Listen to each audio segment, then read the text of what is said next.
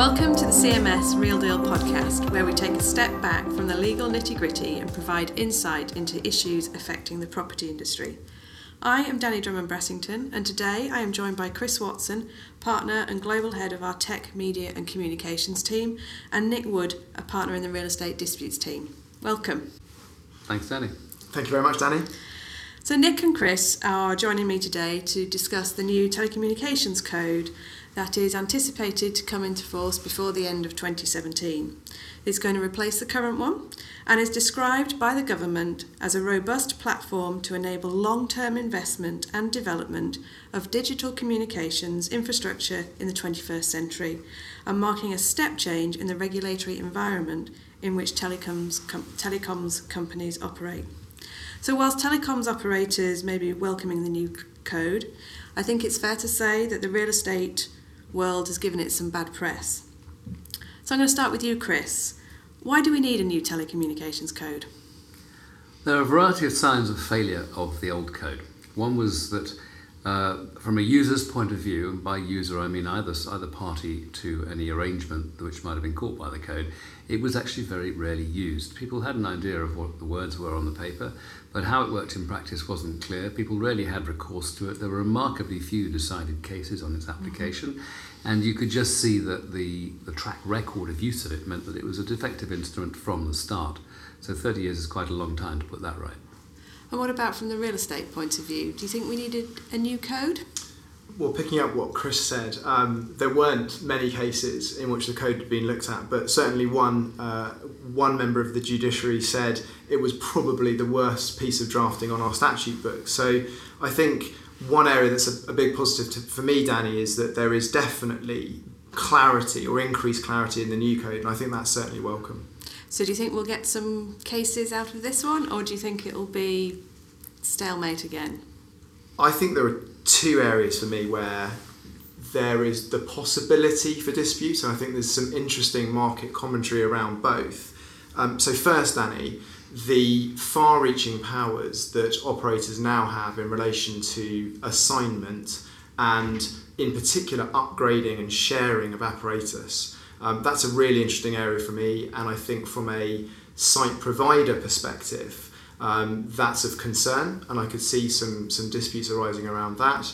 And the second is something which has had a great deal of press, which is the new no-scheme valuation approach to rent and how that's going to work in practice. So I think clarity on the one hand, but certainly, is it crystal clear all the way? Not sure. And what about you, Chris? One of the many disadvantages of the old code was that because it was so poorly drafted and inadequately interpreted, people tended to contract out of it, and an abuse grew up through which people would systematically contract out of it. And because it was so poorly drafted, people felt that was an adequate and suitable way around it. The new code contains prohibitions on contracting out, and I think that is going to mean it's going to be used. So if you're saying, are we going to get case law? I think because people have to use it, there will be, and that will inevitably lead to more disputes and more agreements and more disputes. Nick picked up on a really good point about the sharing and upgrading that probably has unsettled a few site providers, because that is a step change. No longer do operators need to go back to site providers and say, can I share, or I'd like to upgrade from 3G to 4G. Why is that such a need for the telecoms operators? Why do they need this? Landowners were relying on the provisions requiring their consent to changes in sharing and upgrading to extract monopoly or value stream rents out of the services being carried out, which bore no direct relationship to the real estate asset being supplied or used. So they were effectively using it to take a revenue share from the service being delivered. And therefore, when you upgraded from 3G to 4G, in principle, the same telephone can consume the same service and the operators paid the same amount, but the landowner was extracting an extra rent, which is a barrier to economic and technical progress. So I've seen a lot about the government saying the switch to the no-scheme basis of compensation will lead to investment in the infrastructure, and that's really what this new code's about. Do you think it will? Or do you think it'll go to the bottom line? I'll put it the other way. I think that the old arrangements prevented or inhibited many of those kinds of investments being made. People will now be able to make a greater investments of greater confidence and therefore make greater investments because they'll have a reasonable degree of certainty as to what their costs are going to be, and that you effectively future-proof your investment by saying it doesn't matter whether I do this or that or the other, whether I do 3G, 4G, 5G or WiMAX or whatever else it might be. I've paid the money it costs to install it, I've paid the money I need to pay to have access to it, I've paid the money to the landowner so that it can operate over his land, and I therefore have freedom to determine how I am going to exploit my equipment, having regard to the developments in technology. Any other basis inhibits new technology, inhibits the growth and uptake of new technology.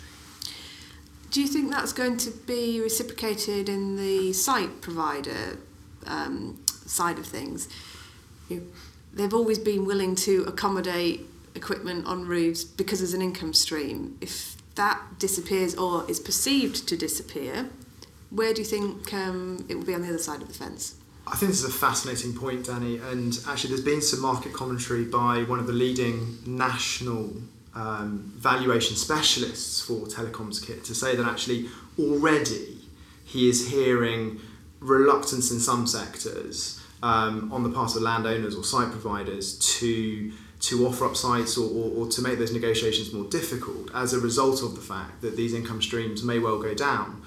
And interestingly, I see DCMS in one of their papers reporting on the consultation openly say that they are expecting rents to go down. Deloitte have done some research which I found quite interesting. At the moment, as I understand it, in rural areas, sites are going at around about an average of 7,500 per annum, and in urban areas, 9,500. And the Deloitte research would suggest that operators are now looking at around about 3,000 for sites. So there's a sea change. And on your point, I do wonder how this is going to impact, how the market are going to react to this new no scheme approach. And the only other thing I would say, and I'd welcome Chris's thoughts on this, but I do wonder whether a big national or international operator is going to fall out of bed with a major landowner over the issue of rent or compensation. Is actually the scheme going to take effect, or is this something that's still going to be simply negotiated openly in the market? A lot of the big international operators effectively outsource the acquisition of their sites. They have agencies, third-party operators, or even specialist real estate site assemblers who are independently owned, who run this business. So a lot of those decisions are not necessarily taken at telecom operator level. They have reduced their capital employed and their OPEX by passing them down to people who do that. And certainly one of the reasons I think rents may appear to be going down is because there's a lot more sharing, and mast sharing is a very old thing. But if you have a single mast and you have 4 people using it, it's not obvious why you should have 4 rents off it rather than 1, given that it's a mast. And the damage to the landowner's interest is the same in all cases. So, this principle of sort of use neutrality is reflected also in the wider principle of net neutrality, under which the attempts of the telcos to capture the value of the service provided over their network are being stymied by regulators and governments who say, no, you're not allowed to capture the rents of people providing Facebook or something like that. You're not allowed to capture rebate or Facebook's income. You are simply a pipe through which the service is carried. So if they are being squeezed at the top through net neutrality and not being able to capture the revenues being derived from the service being provided, it's more or less inevitable that they will need to squeeze at the bottom by saying, well, the landowners can't also capture a share of the revenue being provided either. Otherwise, we are being squeezed at both ends.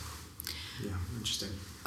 The interesting point that comes out of that for me is if it is being squeezed at the bottom and the site providers are going to be taking a hit, and if that's you're looking at a sort of 2/3 reduction there, do we see that there's going to be a lack of sites become available? The market will deliver on that. If there's a lack of sites, the price will go up. Interesting point. Yeah. We were talking about disputes earlier on, And one of the things that they're changing is the jurisdiction. It's coming from the courts into the tribunal, specialist tribunal. What are your thoughts on that? For me, it's a distinction without a difference. I'm not sure in real terms that landlord-orientated disputes here, and I know that the Competition Authority are going to deal with their own disputes in a separate jurisdiction, but for me, put simply, I'm not sure it makes any difference. And Chris? I'd leave this to those who are familiar with special jurisdictions like the Land Tribunal and others. I will just say, though, that the idea that the Competition Authority is going to deal with access disputes, given the length of time and the evidence that they require you to assemble, the competition regime has always allowed monopolists to walk backwards slowly, and I don't think that's going to change. One of the big changes is in looking at the end of the agreements, when if you want to terminate it for redevelopment purposes, bring it to an end. We've gone from a structure whereby a notice is given, an operator has 21 days to respond, and then normally an agreement is reached, or worst case scenario you have to go to court. That 21-day period is extending to 18 months. So you have quite alarm on one side of site providers who are used to perhaps not thinking in 18-month terms.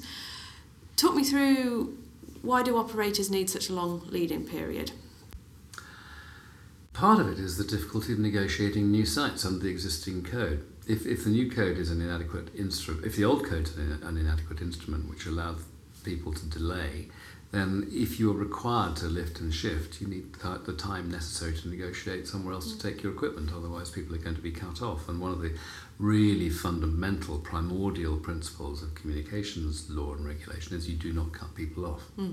It is, you definitely see a sense of moving towards telecoms, digital providers, more akin to electricity, water companies. It's an essential for daily life. It's not a luxury anymore, and I think that's the headset that we've all got to get into. Yes, agreed.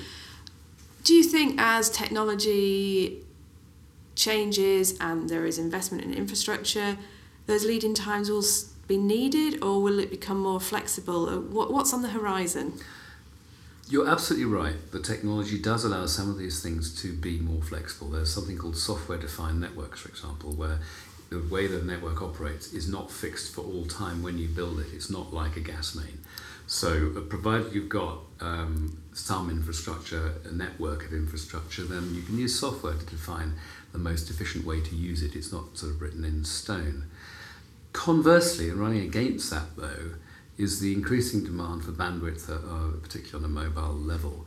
And where the new frequencies that are being used for 5G, a lot of the 5G frequencies are very high, and therefore you need a lot of masts close together. So some of the new technology is actually driving greater need, greater demand for sites. So while there may be concern about what we do with 2G and 3G sites, 3G is already pretty much redundant. 4 and 5G and WiMAX and small cells are the way things are going, and that's going to create a lot more demand, but for smaller sites. So the days of rooftop masts are not gone yet, Chris? No.